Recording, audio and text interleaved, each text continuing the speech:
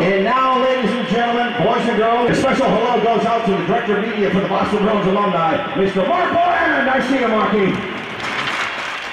Welcome to the Pro Hockey Alumni Podcast, the home of behind-the-scenes interviews, stories, and memories that celebrate the heritage of the great game of hockey.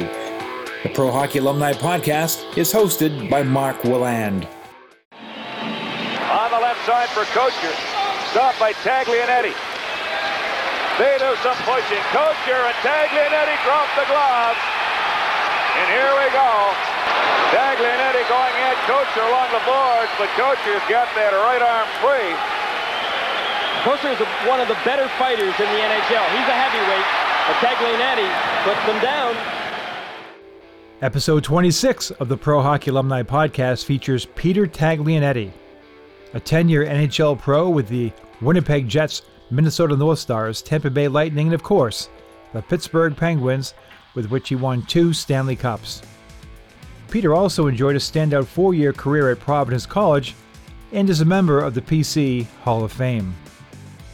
A tough, old-school defenseman, Peter was an important figure on those powerhouse Penguins teams, providing a hard-hitting and aggressive style that was a perfect complement to his high-flying teammates. Peter's an entertaining guy and a great storyteller. In fact, he tells about a dozen excellent stories in this episode alone.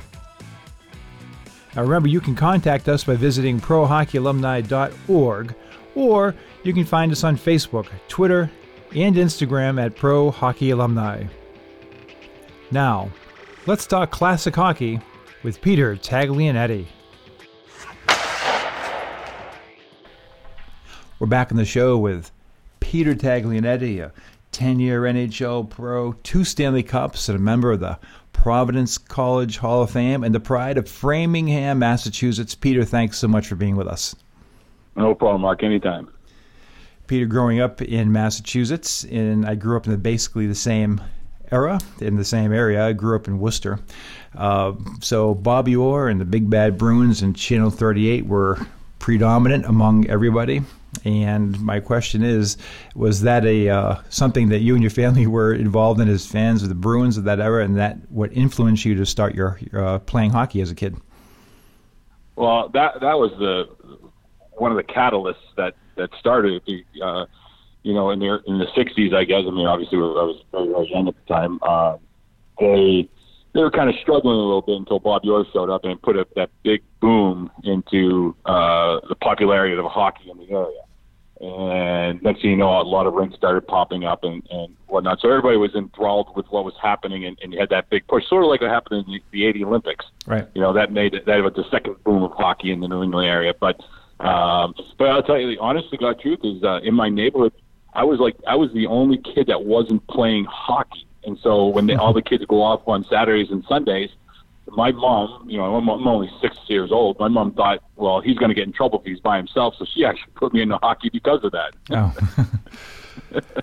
It's funny how things work out. Now, when you were moving along, and you're obviously, I'm assuming you played multiple sports in addition to hockey as you're going into high school?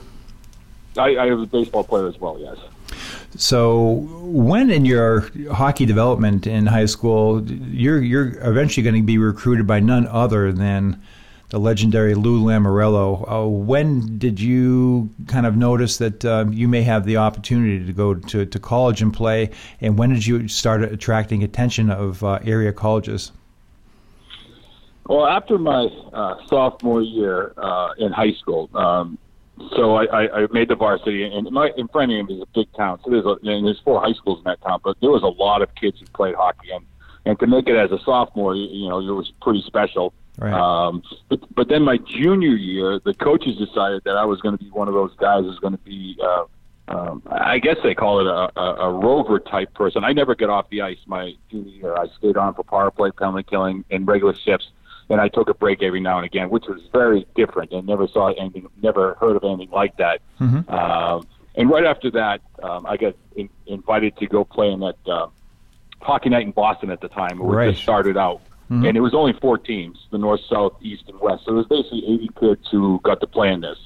Now I forgot how big it is now, but it was only 80 kids who got to play, and that's where I really started getting noticed by the colleges that I probably had a chance to go play at the next level.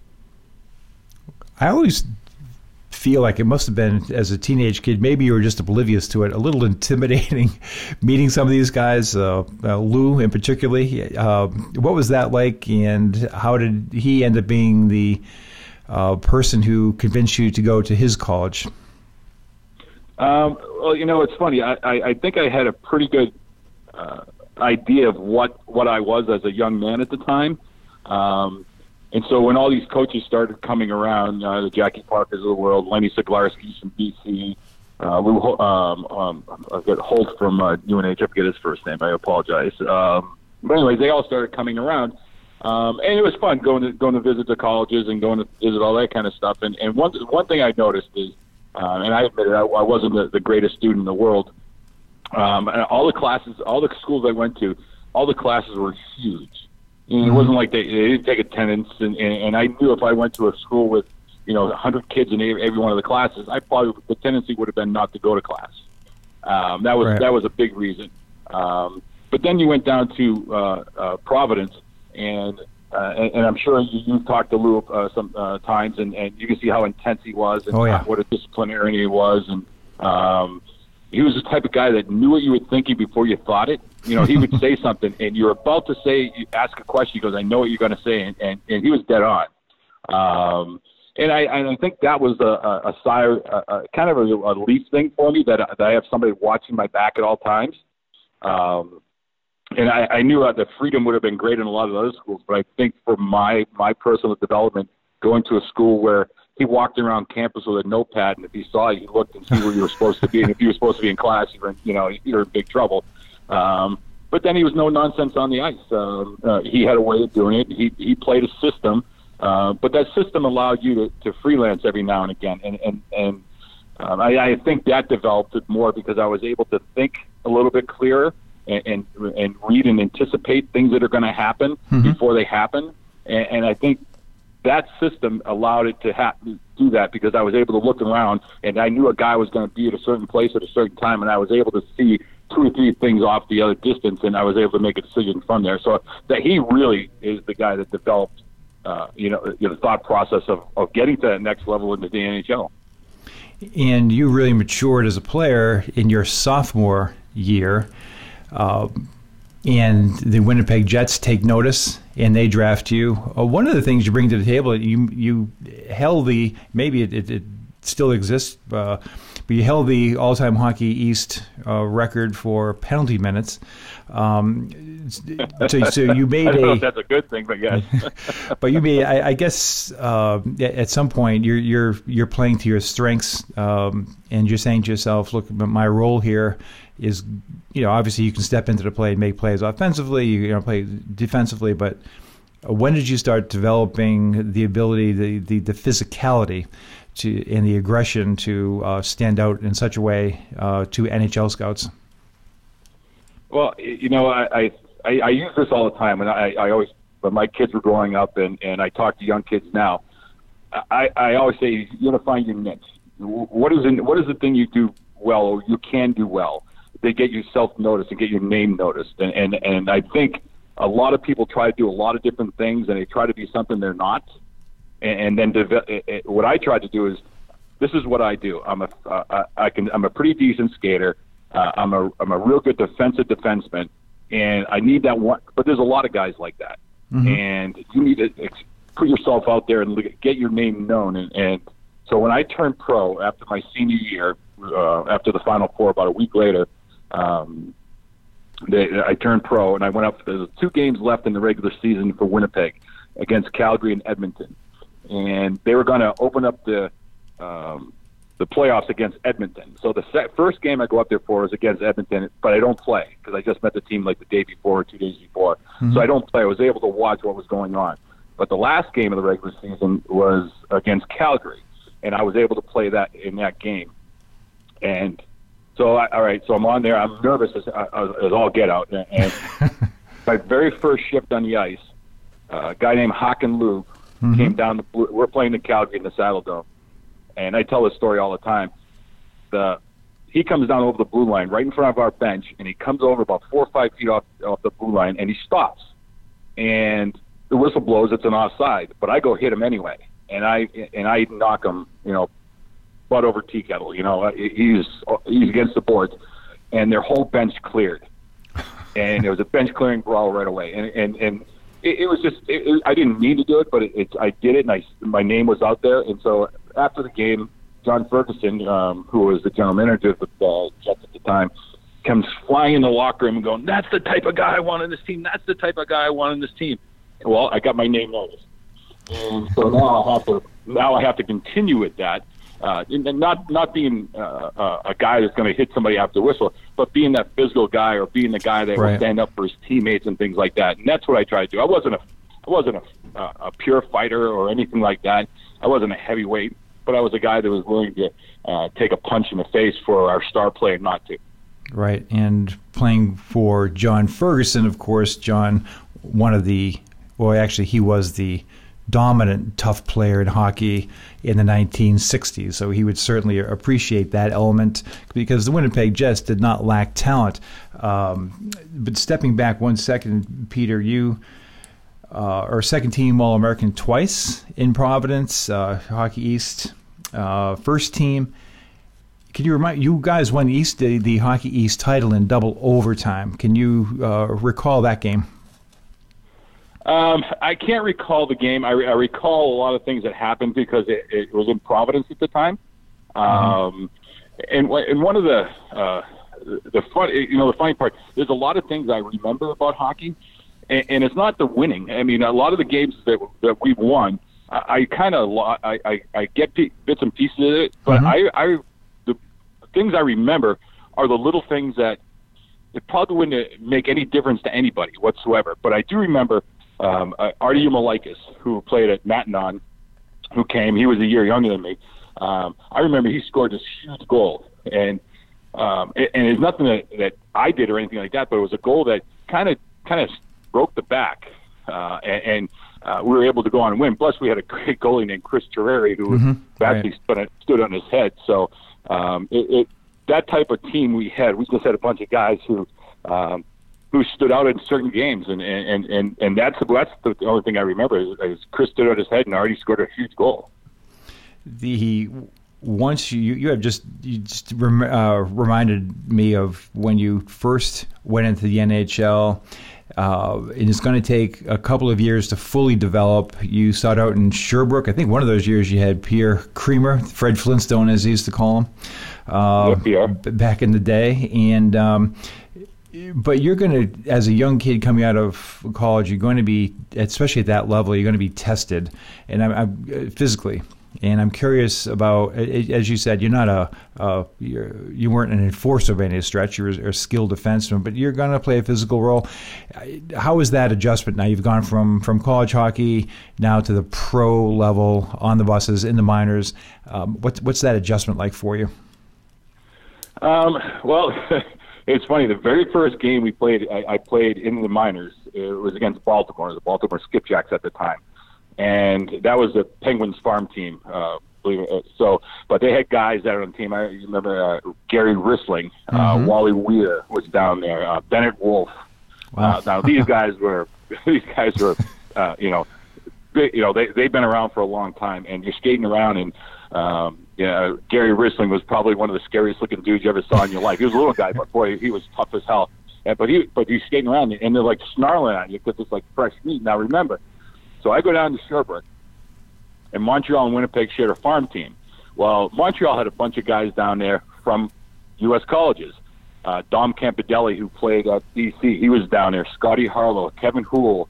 There's about three guy. Scotty Stanley, who is the coach of Minnesota Duluth now. He's from Duluth. And then we had a couple guys from Wisconsin there. So we had American college guys who never fought. We'd never fought before on the ice. And all of a sudden, we're down there. So we had a good group of guys, and we all kind of stuck together. But that was one thing. We're sitting in the locker room going, like, we went through 4 years of college and got a degree, and this is what we're facing. Like, what are we getting ourselves into? One of those types of scenarios. But, you go down there, and it really is, once the puck drops, your instincts kicked in, and you just played. And then if you got physical, it got physical. If it didn't, we tried to, do what we could. But there was we had guys down there that Montreal and Winnipeg had that were tough as well, and we all stuck together. And I think that was the one thing, because you're on the buses together, and back in the day, and not like the players today, where a lot of guys go off in different directions. Mm-hmm. This was like a college atmosphere where you all hung around together. You sat on the bus, you talked, you joked around, you went to a bar, had a few beers. You were all together. Nobody went off by themselves. So you actually built this camaraderie that you're willing to go and do those little extra things, and maybe get in a fight for somebody because there was a thing to do. It's very interesting. Recently, 1987-88, you kind of hit your stride and develop into a full-time NHL player. Your coach that year is Dan Maloney, who passed away recently. Dan was as a player, or was a leader and a captain and a real force wherever he played. I was curious of how you found him to be as a coach and as a person. Well, I'll go as a person first. A great guy, and 99% of the guys you meet in hockey are the greatest guys in the world. Mm-hmm. They really care for you, but they're under pressure as well. And as a coach, he was a good players coach, and guys liked playing for him. The tough part when we're in Winnipeg, we're playing against the Edmonton Oilers in their heyday. We're playing against the Calgary Flames, who Bob Johnson, built up into this juggernaut with big, huge guys who can play. So Winnipeg was one of those afterthought teams that you're under a lot of pressure to win.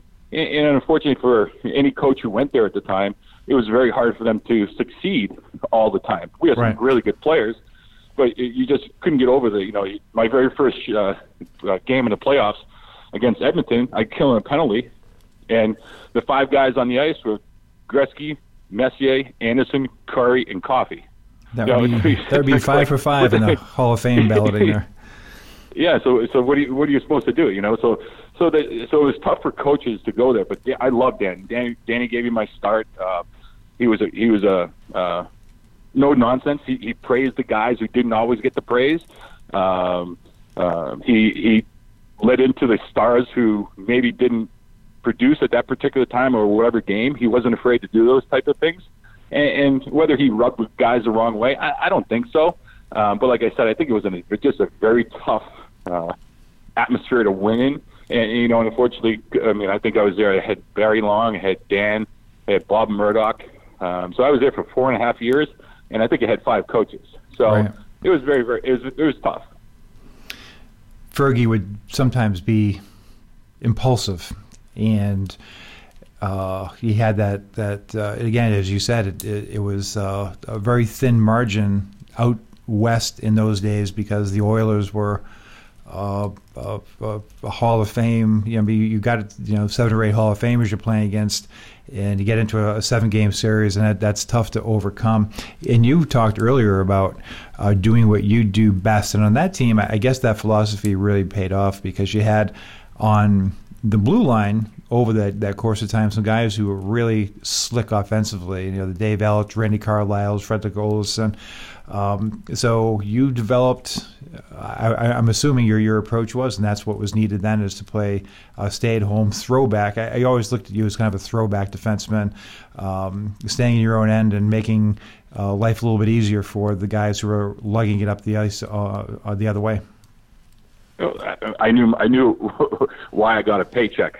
I knew, if I can score, 4 or 5 goals a year, great. That wasn't going to get me a new contract. My goal was a plus minus. If I could get a good plus minus, then they know my worth. My partner up there was Randy Carlisle, who was probably one of the most inspirational guys, and not in a rah-rah sense. Mm-hmm. Just in like teaching you the right way, and making you think a little bit more, and giving you, hey, you can do this. Don't worry about this. Screw them. Who cares? Let's go out and do this. This is the way we're going to play. And he calmed a lot of people down, which was a very, very good thing. But it's funny when you watch these guys play. And Winnipeg had a lot of skilled players up front. Dale Howard, Chuck Thomas. Oh yeah. Laurie Boschman was a 15, 20 goal guy. So we had guys who can really play and really score. But we weren't the toughest team as far as being physical or anything like that. And that's the thing when you sit there, what's your niche on this team? Well, I got to play defense and be physical. I got to make people pay if they come in our zone. And if somebody takes liberties on one of our stars, I got to take liberties on one of their stars. And I think that's was the, what I tried to bring to those teams. And, but when you talk about Dan Maloney, he was one of those guys where he wasn't go out there and kill somebody, or whack it with a stick or anything like that, but make them pay for it, and if you have to fight, you have to fight. And I think, some guys didn't like doing that, and some guys, didn't mind doing it, and some guys loved doing it. And I was one of the guys that I didn't mind doing it. I didn't love it, but I didn't mind it. But I knew that's what I need to do. When you're physical like that, sometimes I remind people, when you're doing that and you're in the playoffs, for example, you're doing that 90 nights a year, as opposed to football. I'm not comparing the two sports necessarily, but football, you have the week off, you play 16 games. You're playing physically 80, 90 times. You throw in exhibitions 100 times, and that's expected of you every single night. And does that wear on you at all? I mean, it's mid-season, it's February, and you've got a game on Tuesday, Friday, and Sunday or whatever. Is that tough to physically and mentally get prepared every night? The dog days, you're on 50 games, 55 games into the season, you're like, you can see the end, you see the playoffs coming around, you're counting those days down.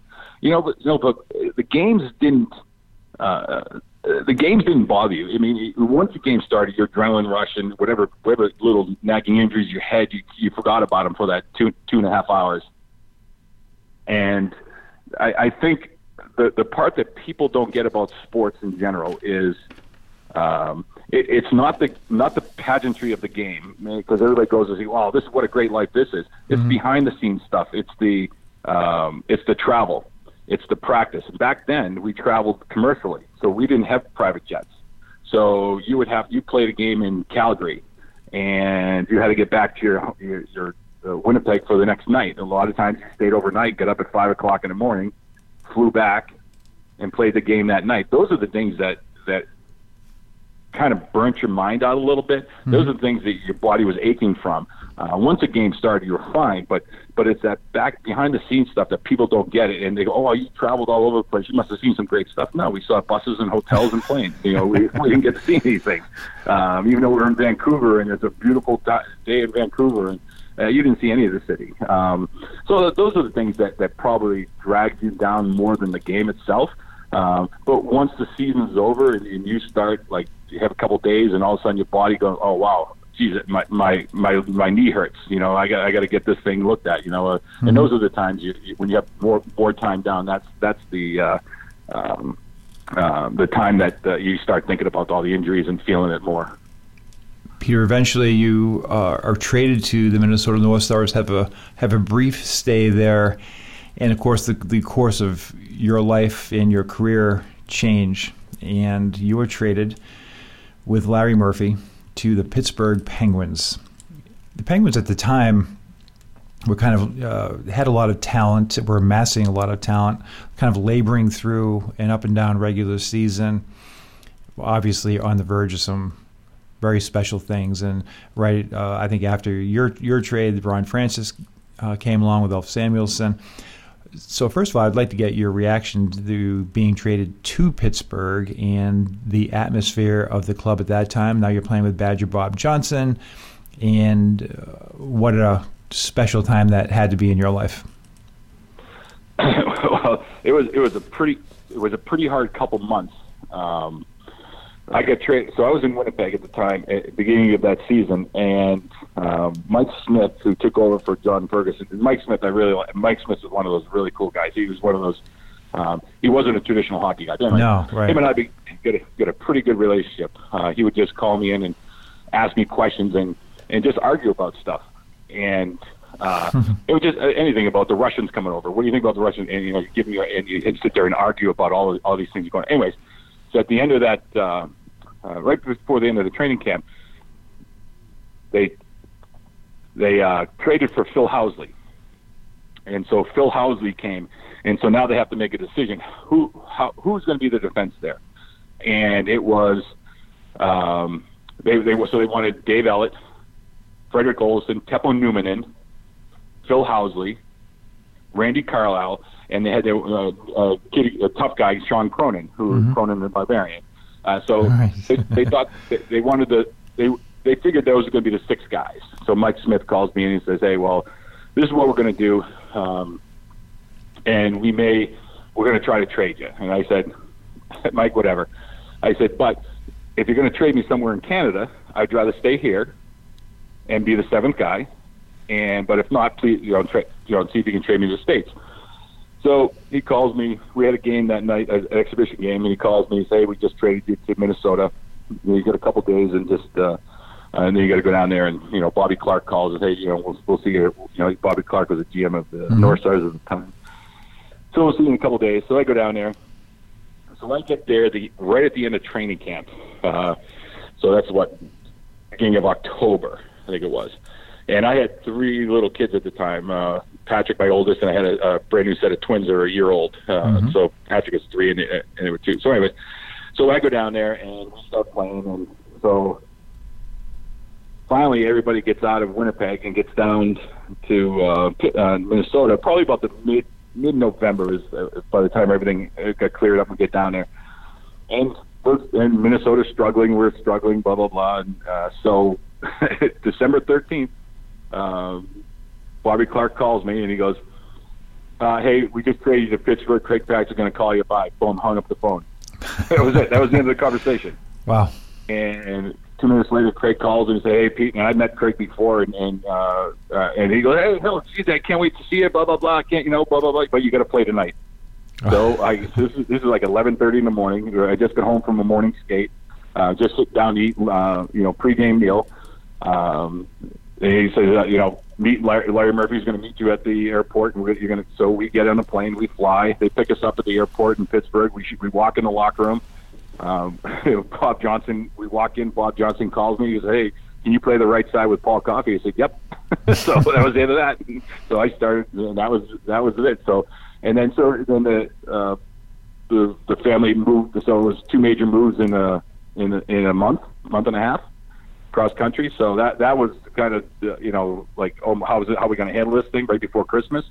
And then but then it was just, and we struggled. And when I got there, we were still struggling up and down a little bit. And Bob Johnson had just gotten there, and I'm sure you've talked to hockey players before, where it's always you're going to get yelled at. You're going to get yelled at. No matter, somebody's going to blow up at you. No matter what. And Bob was one of those guys who never yelled. Never said a bad word about anybody.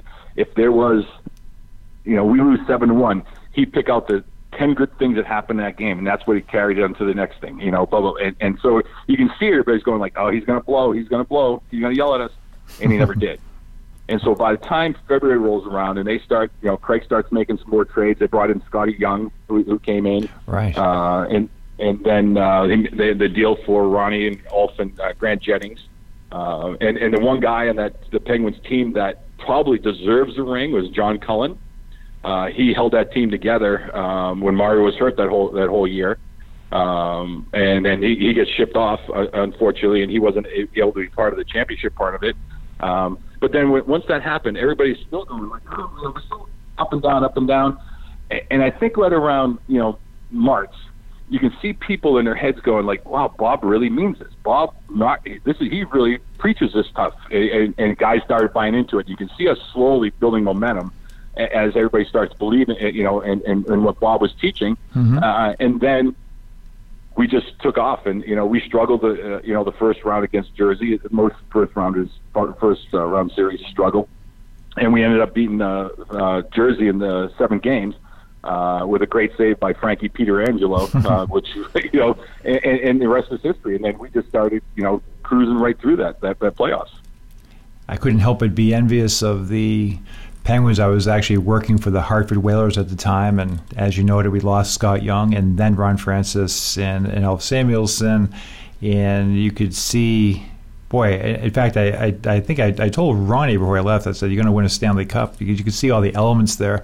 As you said, Johnny Cullen was a hell of a guy. Came the other way, and he was a guy that he played in the IHL, and maybe he was underestimated at first, but he was a heck of a player as well. And you have to give up that level of player to get where you want to get to, and you guys certainly did. I guess the obvious question is, now you guys are rolling. Mario's back.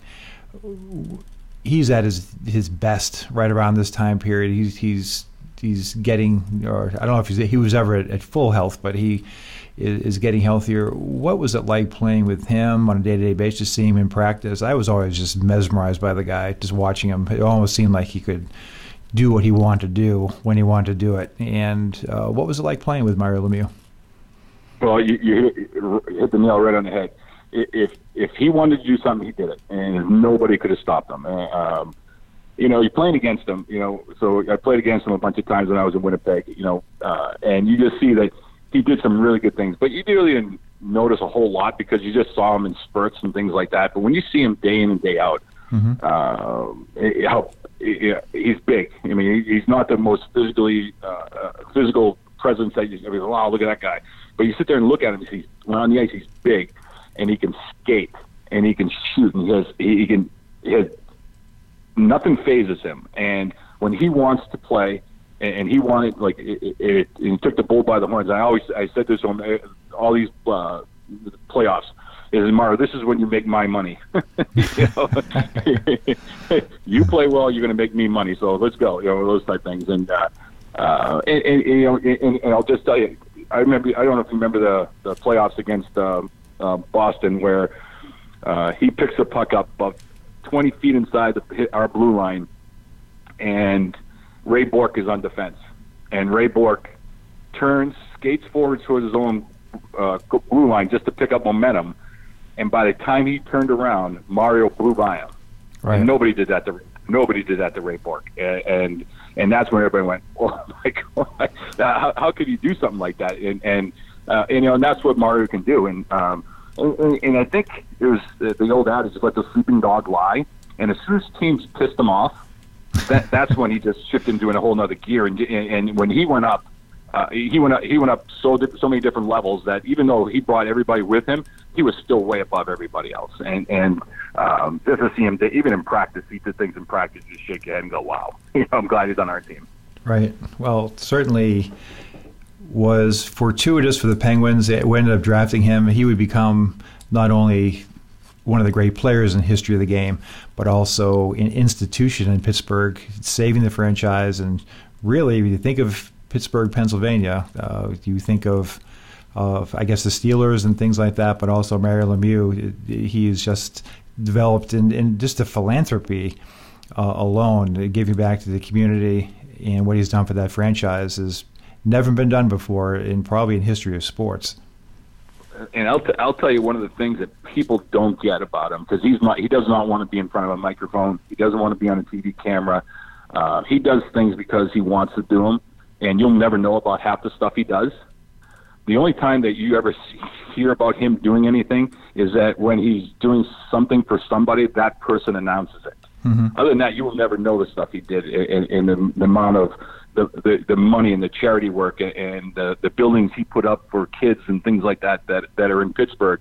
To this day, I don't think people realize the extent of it. And he's a good guy, and that's the part that people don't get. He's not a phony. He does what he does because he wants to. He doesn't do it because people expect him to do it.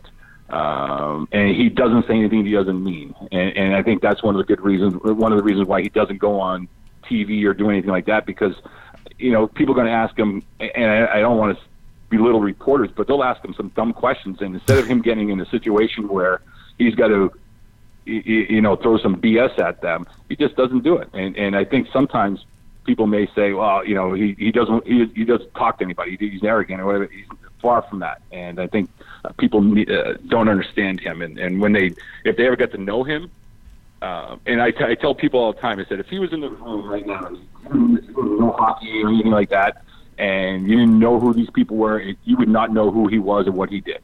And that's the type of guy he is. For my years, I spent 5 years working in Pittsburgh, and I also previously had worked with Gordie Howe, and I've gotten to meet Bobby Orr and things like that. But there was something about Mario that was a little bit different. It was almost like royalty in a way. As you said, he was not looking for attention, which maybe increased his persona in a way, because you didn't see that much of him. And but like you said, he was extremely personable, and it was a big relief, because when I first went to the Penguins organization, part of my job was to help market him and work with his agents, Steve Rich and Tom Rich at the time. And so I was a little apprehensive going into it, and then it was quite nice to see he was just a regular guy. And Bobby's the same way. Right. If you knew who he was, you wouldn't. But he doesn't pretend.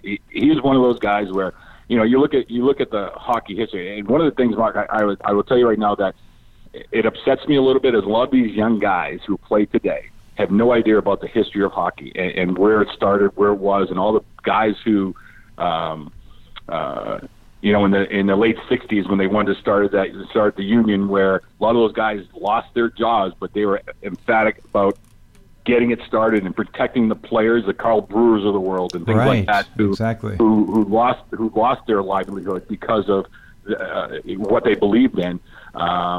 In the trials of Bobby, when he read his book, all the stuff that he went through with Alan Eagleson and all that type of stuff, and those, I wish that these young players not only just know the person's name, but knew what they did, with some of these guys, and some of the older guys who are just starting to pass away now.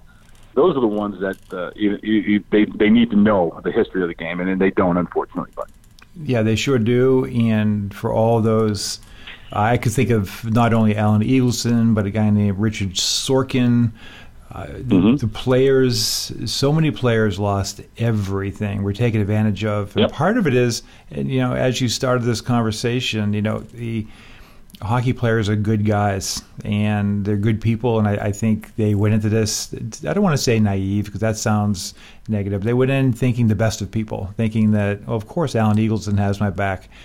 And they're very, very trusting. And so many players, as you noted, paid a very heavy price at least in my era, in the 70s and early 80s, where, as you said, even go back to Ted Lindsay when he was starting the union with Detroit. He found himself getting traded. The owners did whatever they could do to rebuff all of that. And you mentioned Carl Brewer, so you're a real student of the game, and he was very, very outspoken, and was proven. All those guys, a lot of those guys who were dissenting, even Mike Milbury, in the 1970s, where he kept voting against. He was always often, as a player rep of the Bruins, the number one dissenting voice in collective bargaining agreements, because he had a sense that something was amiss, and it certainly was. But speaking of the history of hockey, Peter, you are playing on a Penguins team now. You played against those Oiler teams, dozens and dozens of times. But now, and I think of it because I was with Joe Mullen recently. We were talking a little bit at a charity event, and you think back. One of the greatest guys of all time, Joe Mullen. Joe Mullen. You talk about down to earth guys. This guy's a Hockey Hall of Famer, but he could be, pumping gas at the gas. You wouldn't know. I mean, he's just a regular guy. But he was my roommate in Pittsburgh on the road. Oh, great. So so me and Joey. So, we were talking. I said, you just imagine. It had to be 8 or 9, including your coaches, Hall of Famers coming through that team over that 2-year time period, some of the greatest to ever play the game.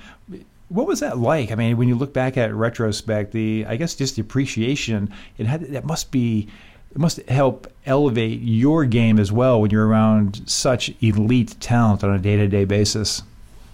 Well, I think a lot of it is, it eases your mind a little bit. You can make a mistake and not a big deal. And when Bob Johnson was there, if you made a mistake, he didn't punish you.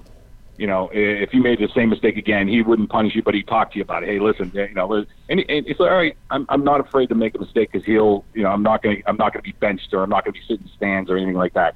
But then all of a sudden you look in the locker room, and I'll just go real quick down the order here. You had Lemieux. We had Jaromir Jagr, who came up as who was just starting his career, that as an 18-year-old pretty much blew everybody away as far as the talent and what he could do. Then you had Brian Trottier, who was on our, then Joey Mullen. Then we had a guy named Yuri Herdina who came from Calgary, which people don't realize what a great hockey player this guy was. Then you bring in Ronnie Francis, and then you had Kevin Stevens. And then the second year they brought in Rick Tocchet, so it's like all of a sudden you just keep replenishing some of these guys who can play and score goals and do the little things. And then we had a good group of role players. That's the part that people don't get. We had a fourth line center named Randy Gillen, who probably scored the biggest goal in Penguins history, and nobody knows about him. He scored. We had to pull our goalie against the.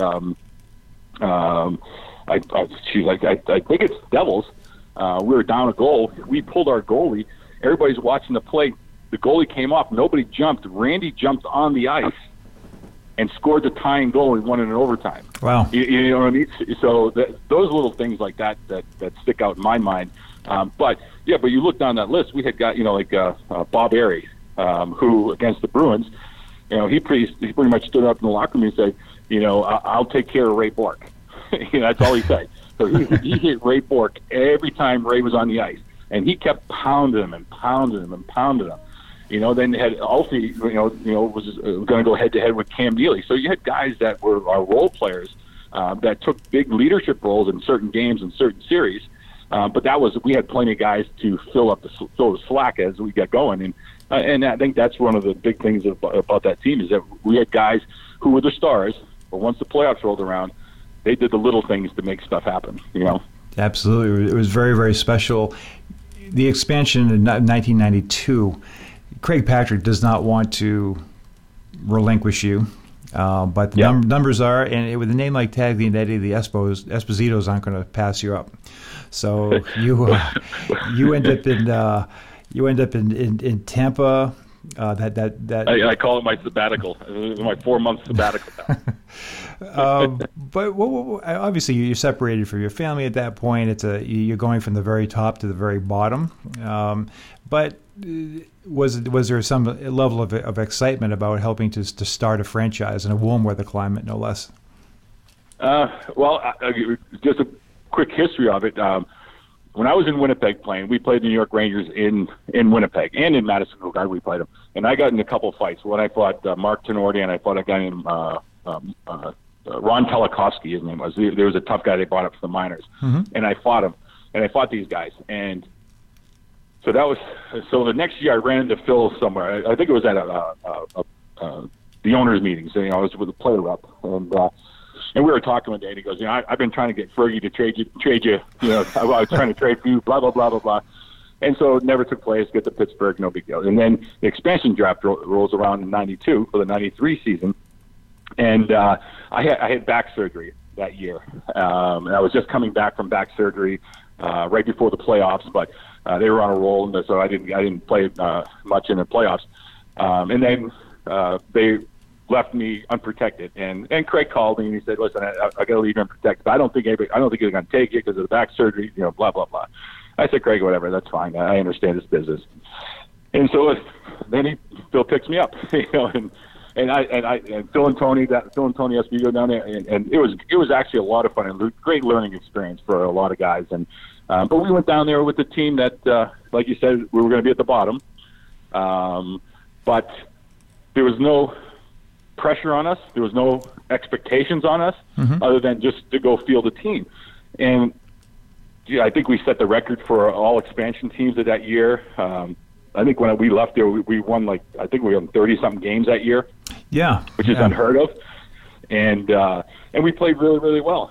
But it's business. We get it. And the funny part was before the season, we had a golf outing with sponsors and stuff like that, and we met some guys who actually belong to Augusta National Golf Course. And they go, "Oh, hey, at the end of the season, we'll all get together. We'll go down and play." And we're like, "Oh, great!" Well, everybody that decided that everybody was going to go do that, we all get traded away to other teams and stuff. So nobody got a chance to play. So that sucked.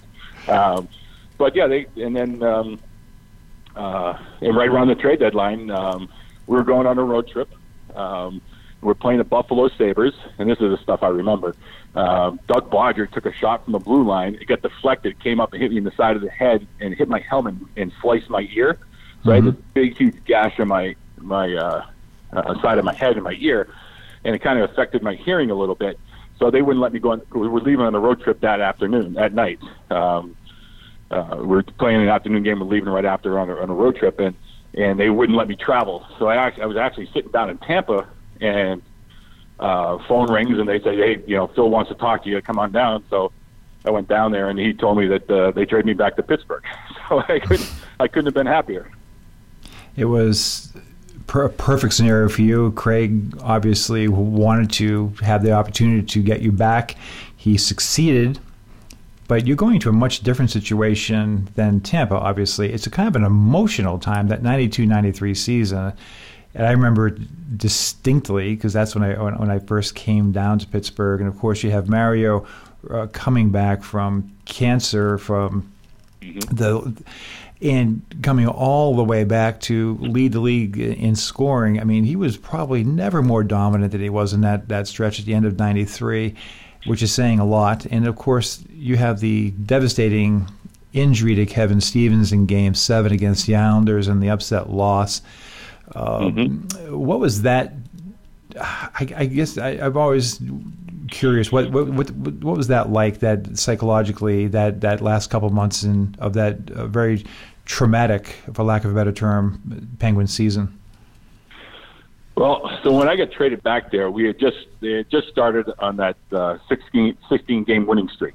So I think I got there with maybe like they were 9 games into it, and things. I mean, you couldn't. I mean, we were. We probably had 1, 2, 3, probably about 5 guys that were going to point of scoring 40 goals that year, and above. And things are just rolling along. And Mario, when Mario came back, I think Pat LaFontaine was beating him by, I'm going to say, a good 40 points in the scoring race. And Mario just boom, goal and 2 assists, 3 assists, 3 goals, blah blah blah.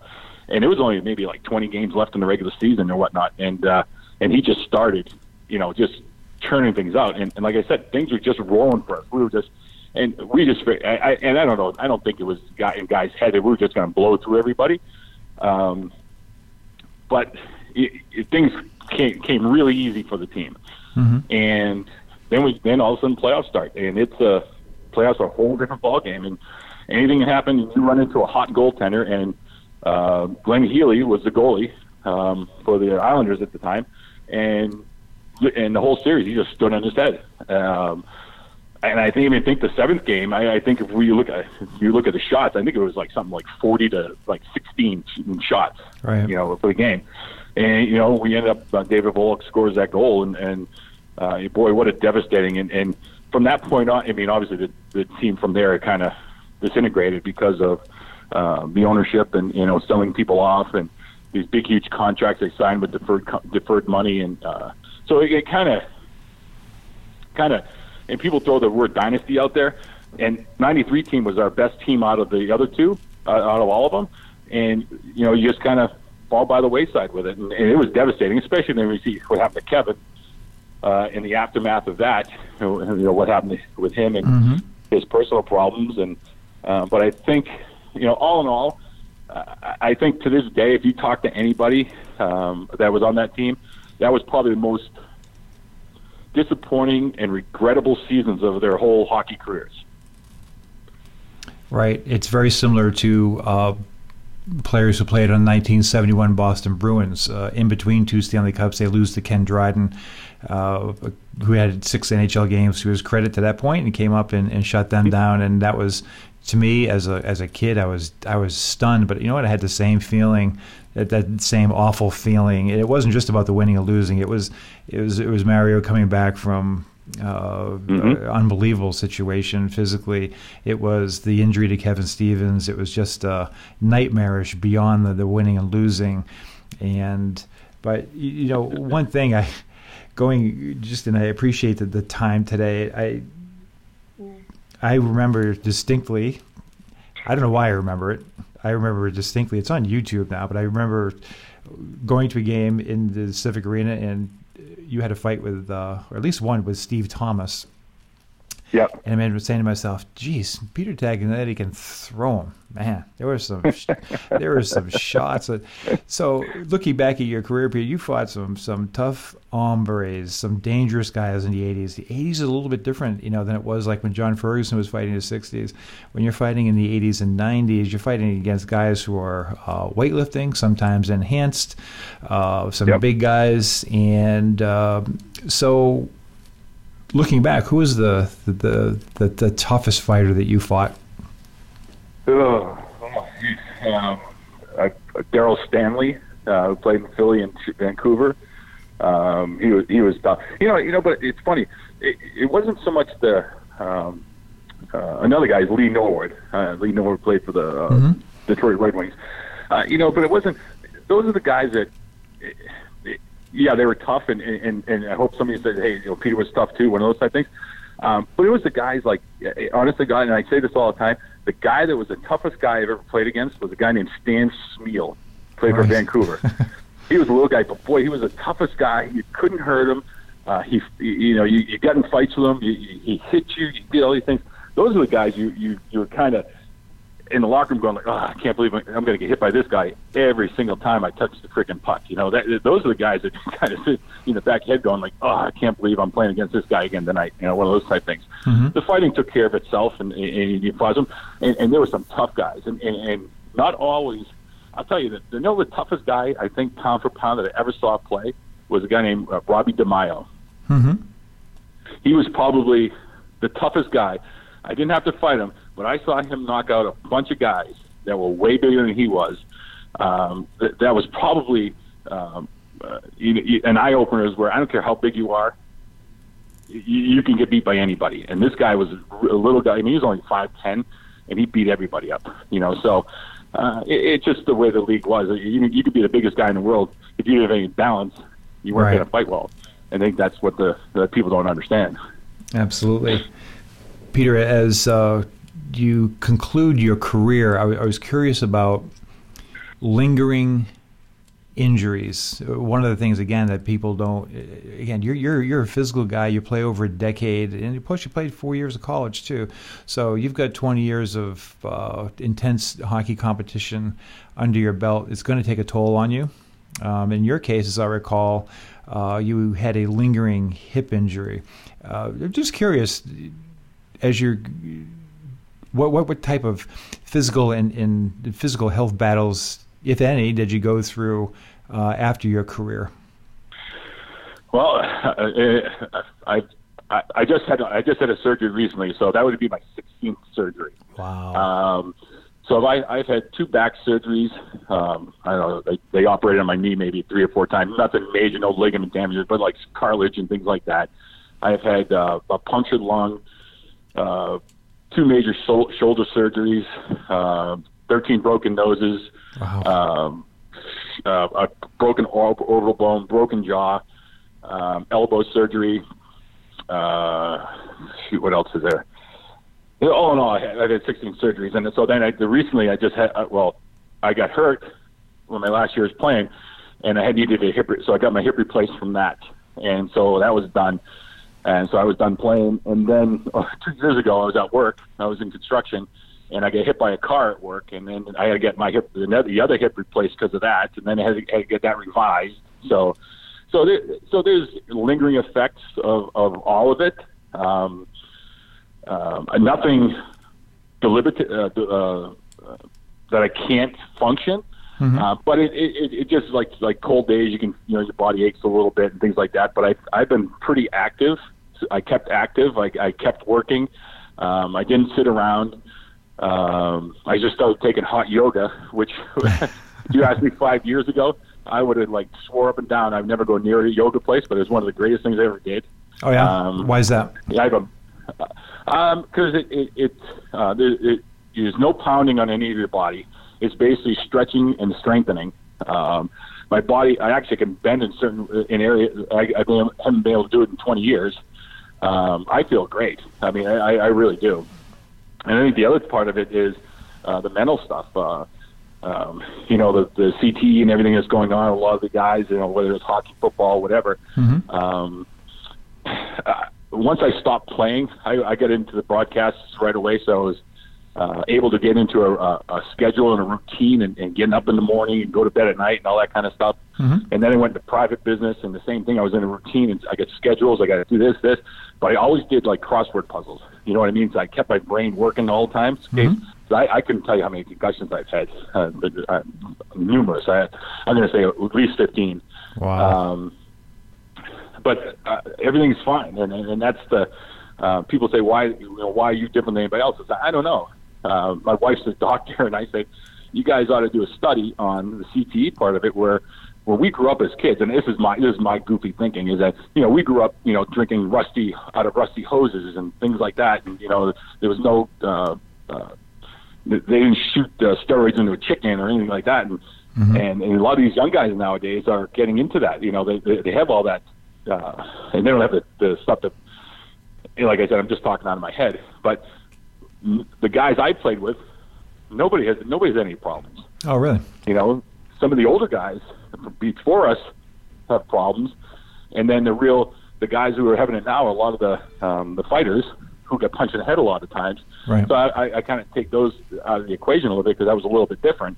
But yeah, I think I just kept my body moving all the time, and my head thinking all the time, that I really don't have any lingering effects other than the surgery. Well, thank goodness for that. And you're now living in the Atlanta area, and but you remain connected to the Penguins family via your son, who still one of the twins, and I'm sorry for not remembering which one. Now Jonathan's now still working with the Penguins. So I guess what that affords you, as you're still connected, is you have the opportunity to participate in the, for lack of a better term, the father's trips. Yes, yeah, every year I get to go on those. So I noticed recently you had, I believe you were on Long Island, and can you talk a little bit about that? Well, never thought I'd see Nassau County Coliseum ever again in my life. But this, I guess they contracted to do 20-25 games a year there. The Islanders did. So we went there, and boy, they did a nice job renovating it, which was really, really cool. It's nice to see meet some of the parents of these young guys who are coming up and just starting out. So out of the past 4 or 5, so I've been on 4 or 5 fathers trips right now, and the only constant one of, like, Sydney's dad was there. And Chris Letang's dad was there, and they're the only 2 that are there all 5 times.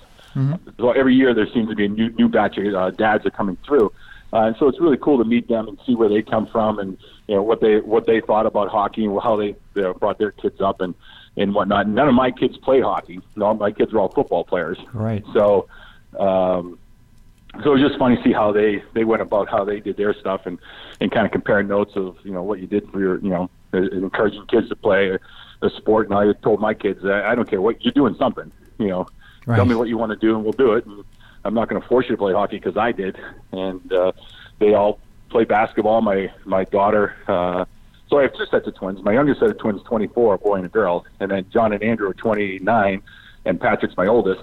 And then we have a blended 6 family. So I have a little 11-year-old girl now that is just starting out in basketball and things like that. So, oh, great. So my old school dad philosophies of, you know, yelling and screaming, it doesn't work anymore. You know, it doesn't. I have a 14-year-old, and I tried that method, and it just not working. It's not the same, and that's fine. It keeps my blood pressure down, and the only thing I ever told my kids when they're playing is that, you know, you never take yourself out of a game. You know, you never let the other person know you're hurt, unless the bone is sticking out of your body and your blood's spurting out. You don't come off the ice or the field, or, you know, whatever it is. And that was my philosophy in it. And we'll deal with all that stuff after the fact. And whether it was right or wrong, that was just how I perceived my kids. I just didn't want them to. I don't want to say give up or or if you're the best player, I don't want you to set an example of slacking off. Mm-hmm. It is more, you be the leader, you be the person. And my kids play baseball. It's like, learn to play the positions where nobody wants to play, like catcher in Little League, catching and outfield. Everybody wants to be the shortstop. Everybody wants to be the first baseman. Everybody wants to be the pitcher. You learn how to be a catcher. You learn how to play the outfield. You can play on any team out there. Right. And the same thing in football. So these are the things you do in football. I never played football in my life, but play the positions where guys don't want to play, and then you find your niche, and then you can improve on all the other things. And that's what these guys did. They all get scholarships to play football. So I can't complain. No, it worked. It's actually not a bad life philosophy either. Do the things that nobody else wants to do, and as you did early in your career, is carve out a successful niche for yourself. And Peter, as always, you're entertaining and insightful, and really appreciate the time today. We went a little bit into overtime. We appreciate you spending a little extra time with us, but so a lot of good insights and stories and reflections from you today, and we greatly appreciate it, and we hope to talk to you again soon. Anytime you want. You have my number now. And Merry Christmas. Same to you and your wonderful 6-person blended family down there in beautiful Georgia, and we'll look forward to talking to you again soon. Thank you, Mark. We'll see you later. Thanks, Peter. Bye-bye. Bye.